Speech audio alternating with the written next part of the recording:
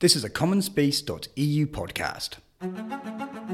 From the city of The Hague, welcome to Global Europe Unpacked, a weekly podcast about Europe's engagement with its neighborhood and wider world.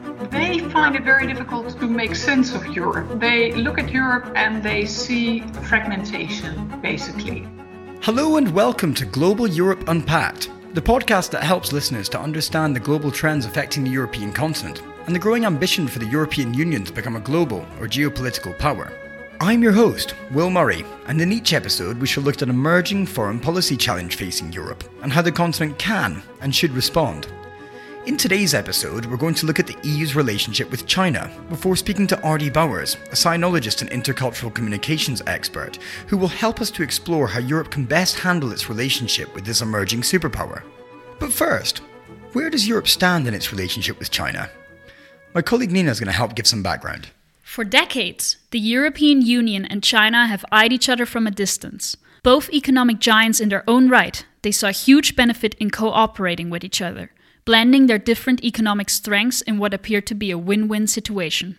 More recently, however, China has been acting in increasingly threatening ways. Globally, we see increasing evidence of its military, political, and economic espionage. And internally, its leadership has been clamping down on any signs of dissent, threatening the autonomous status of Hong Kong and repressing any sign of resistance to its policy of cultural assimilation in Tibet and the Uyghur region. Earlier this year, EU Foreign Policy Chief Josep Borrell called for a more robust policy for China and noted that EU-China relations must be based on trust, transparency and reciprocity. He emphasised, we only have a chance if we deal with China with collective discipline. For the European Union to be a geostrategic player, it needs to be more realistic, assertive and multifaceted in its relations with China. Whilst Europe always felt it was projecting its soft power on China, helping to turn it into a fully functioning market economy and even a democracy, it is now clear that China was busy projecting its soft power on Europe, spreading its economic wings across the continent and positioning itself in a dominant role in several sectors. The COVID-19 pandemic exposed a lot about Sino-European relations, spotlighting China's rise and the urgent need for a considered and consistent EU strategy. Whilst China's handling of the early stages of the pandemic raised questions, the country's attempt at disinformation as the virus spread across Europe shocked governments and citizens alike. The relationship between China and the EU has changed, but what it has changed into is not yet clear. Let's speak to our guest.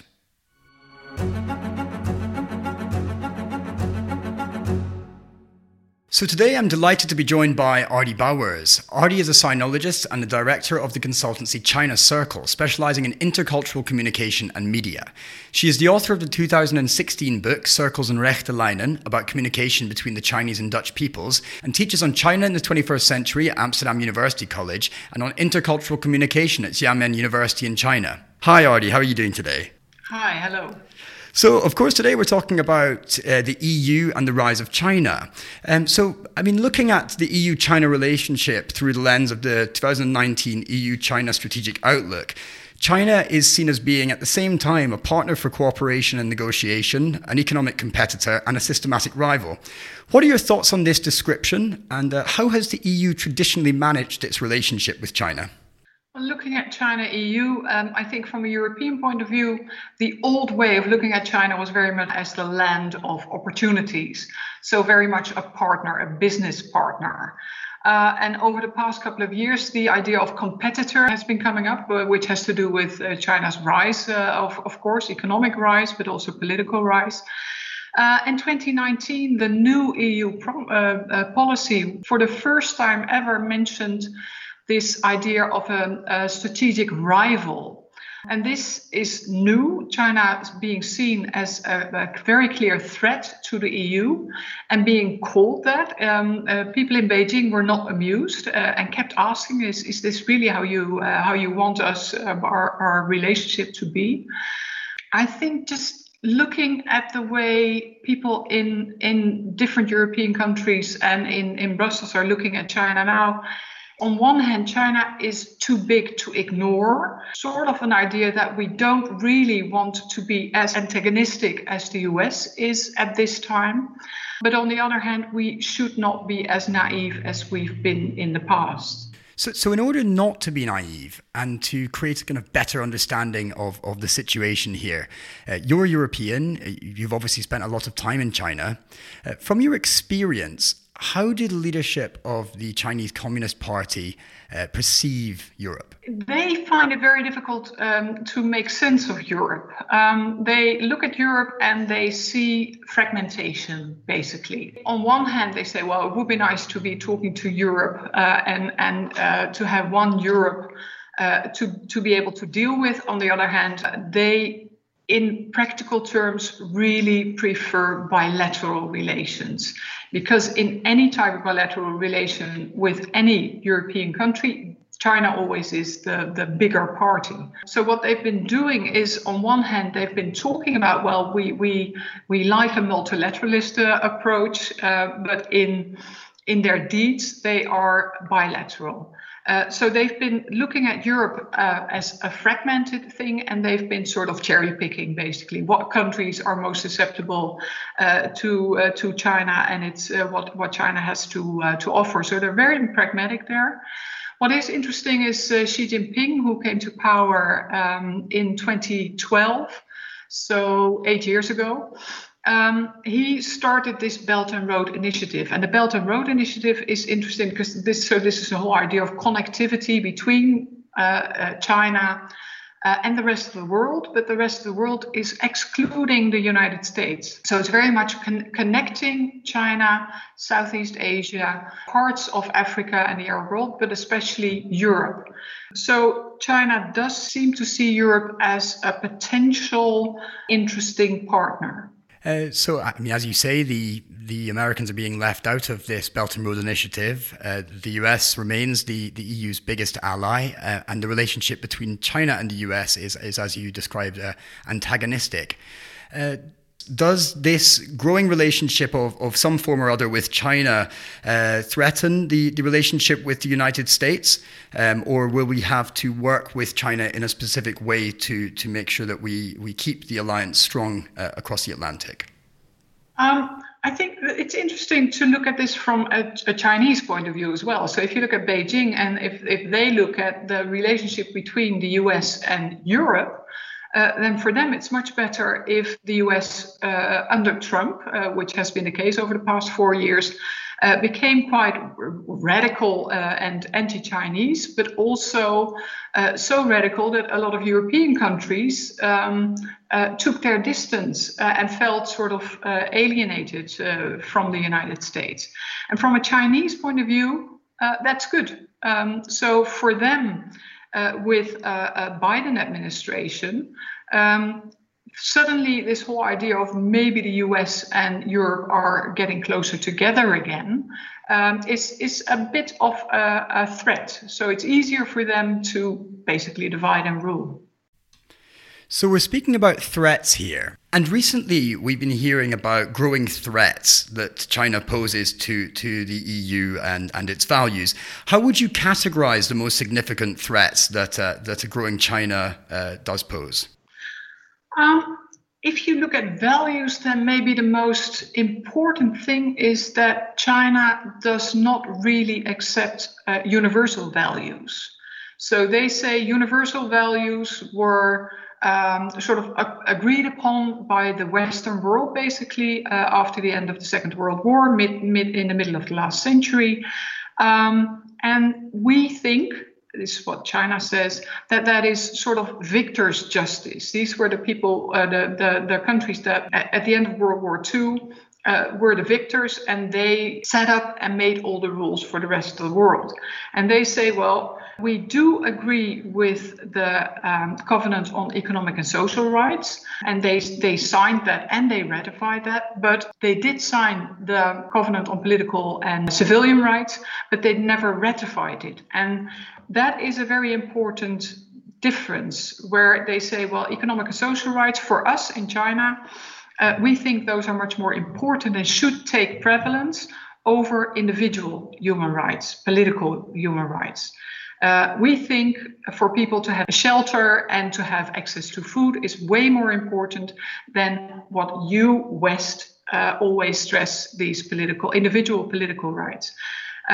So if you look at values, I think one of the things from a Chinese point of view is that, well, what they say is, well, we stress collectivity and you stress individual rights. And it clashes somewhere. And the other thing is, you in the West always tend to talk about rights.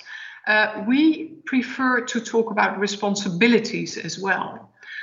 So that's basically one of the really important things is, well, and that really is a challenge. There are no universal rights because China says we think those rights you call universal are not so universal. Something else that's at stake is that China's political model, of course, is very different from the Western political model. Well, we've been looking at democracy, and there is a lot of discussion about democracy. What China says is, well, we have a meritocracy. We are ruled and governed by the best and brightest people in China, and we think that system suits us better. We're not going to tell the rest of the world to adopt that system, but it suits us better. And at the same time, around this time as well, they point to democracies that are not functioning perfectly, to say the least. So if they point to the US elections and they say, well, is that is that your model? And do you really think that we should follow that? It just ends up in chaos. So they sort of gloat about Western democracies that work imperfectly at this time, to say so with an understatement. And I mean, people have been speaking a lot about the fact that the coronavirus has shone a spotlight on the EU-China relationship, some of the tactics that China has been taking against the EU, and some of the things that it has been doing out of the public eye before and are now coming to light. Could you speak a little bit about what kind of behavior we've been seeing from China during the coronavirus and what this tells us about their bigger diplomatic approach towards Europe? What you see that China is doing in the corona crisis, but also in general, is they sort of weaponize all sorts of relationships. So they take advantage of the fact that they have access to certain goods, etc. So in the corona crisis, what you can see is it really looked at what friends China has or perceives to have in the world. And those friends will get access to face masks and protective gear, etc., etc. And when a country does something not to China's liking, they will literally stop airplanes full of face masks. So you can call that assertive. I think the term weaponizing its strength in relations makes it quite clear. So China has been sort of using the coronavirus to try to create a positive image of itself after it was, the coronavirus, of course, originated in China. So this was not very good for China's image. So they worked really hard to change that around. What you see is that with this face mask diplomacy and also sort of not giving enemies or not friends access to protective gear really has irritated a lot of people as well. So where they tried to get a more positive image, in actual fact, a lot of people in many different European countries were quite irritated by it. So they did give a lot of protective gear to Italy, for instance. Italy also has signed onto the Belt and Road Initiative. So Italy was perceived as sort of a friend. And so all sorts of doors open up, and then they go with a camera team, go to the airport and sort of film the fact that they donate these face masks, and Italians have to show their gratefulness. Well, if that happens once, it's fine, but if it happens all the time, it starts to irritate others. Thank you, Ardie. We've spoken before about this idea of salami tactics. So for the benefit of our listeners, this is a divide and conquer strategy where you eat away at an enemy little by little or slice by slice, and before they realize the entire thing is gone. Is this relationship with Italy an example of that? So undermining the cohesion of the European unit by working specifically with favoured nations within, and then instilling in them a slightly more pro-China bias potentially, especially when it comes to unanimous European Union decisions that are made on what we should be doing in relation to China. Yes, definitely. So this whole salami tactic idea, I think if you look at Europe, it sort of started with Greece and the port of Piraeus. So they had access, or they bought the port of Piraeus. No, Europe itself, European countries didn't want to invest in that port, didn't want to help Greece. China did. So they had that as sort of an interesting infrastructure project, but also access to the European market. And then they started to open up to Portugal, which was another sort of weaker economy that was open to Chinese influence.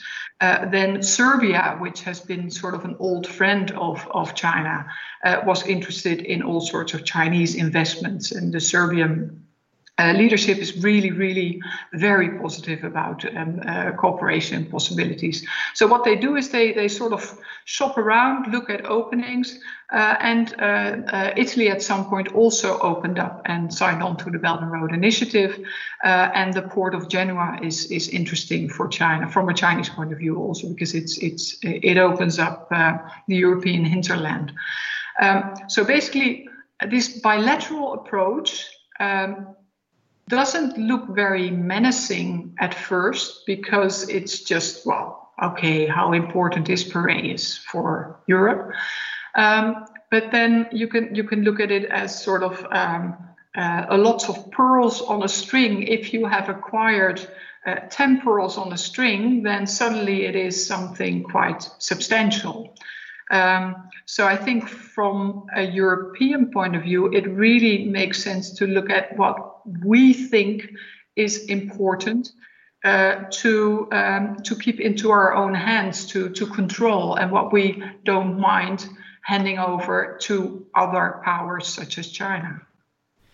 So we're speaking about bilateral relationships, Italy, Greece. Who else, Artie, is worth thinking about here? I think one very important development is Germany and Germany's role. Germany, in the past couple of decades, has been very much opening up to China, and the business lobby has been very, very strong. China and Germany economic ties are very strong. And I think in the past couple of years, but especially the past year, you see that even in Germany, German business is getting a little bit more critical as well. And I think that has to do with changes in China also. China under Xi Jinping has been focusing even more internally than before, and partly as a result of the China-US trade war or tech war, or whichever way you want to call it. China has become aware of the fact that they don't want to be reliant on others. So in the past couple of months, and that's quite recent, China has been starting to talk about self-reliance. And this self-reliance means that they want to be able to control the complete supply chain. And that also means that they don't want to depend on the very important German manufacturing and machine industry anymore. So you see that China, in this goal of becoming self-reliant, they start to also take some distance from the German industry. And that has some consequences for the way German industry approaches China. And that might prove an opportunity within Europe, because all these different European countries are not going to be very influential when they deal with China. Europe really has to have a united stance, or at least a couple of countries have to jointly have a stance towards China. And I think Germany plays a pivotal role there. And in which ways, going on to a more positive note, in which areas are the EU and China working well together? And is there potential that a positive agenda with China can be developed, or is this something which is going to be very difficult? I mean, for instance, European values, as you said earlier, plays a heavy emphasis on human individual rights. This is something that I understand China does not want to speak about. And is it correct in saying that that's why it often goes for these bilateral relationships, because it has more power to say, no, we're not going to speak about human rights here, but we will speak about telecommunications or whatever else it is? Yeah, it's much easier for China to control the agenda when it's bilateral. You asked for a more positive note. I think if you look at these values, we've been talking about responsibilities versus rights. I think if you look at the challenges of the 21st century, like the climate crisis, like we want to achieve all sorts of millennium goals. It's about sustainability as well. We want a stable world. There's a refugee crisis. So there are all sorts of crises at this time where maybe a collective approach is more suitable than just focusing on the individual, and where responsibility, so especially if you talk about climate and sustainability, this is about responsibility as well. So if that is what one of your core values, then that might open up a possibility, because that's a shared interest. So I can imagine that on those subjects, Europe and China could easily work together and open up. At the same time, as you say, well, yes, in Europe, we do have our own strong values, and we shouldn't just let go of them. So I think in approaching China, I think it's very important to be very clear about who we are and what we stand for, and to draw our own red lines. And if just looking at China over the years, perceptions change. What we've seen in a recent Pew report, a perceptions index, you can see that in the past year, perceptions of China have become much more negative. And I think that has not so much to do with what has been happening in Europe, but very much has been a result of active policy in China itself.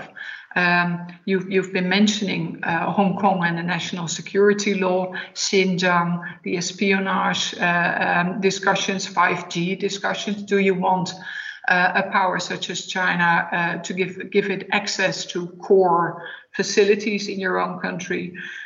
We've been talking about Corona. So if you look at all these Chinese policies, then you can that had the result of a much more negative view of China. So it's difficult to balance the positive and the negative. It's getting increasingly difficult to balance the positive and the negative. But I think in the end, it comes down to China is really, really big, and basically too big to ignore. I think we really have to come to grips with a world where China is an important player. And it would be good to focus on these issues where we can somehow make some steps. Thank you very much, Artie. I think we'll leave it there, but thank you very much for joining me today, and hopefully we'll speak to you soon. Okay, thank you.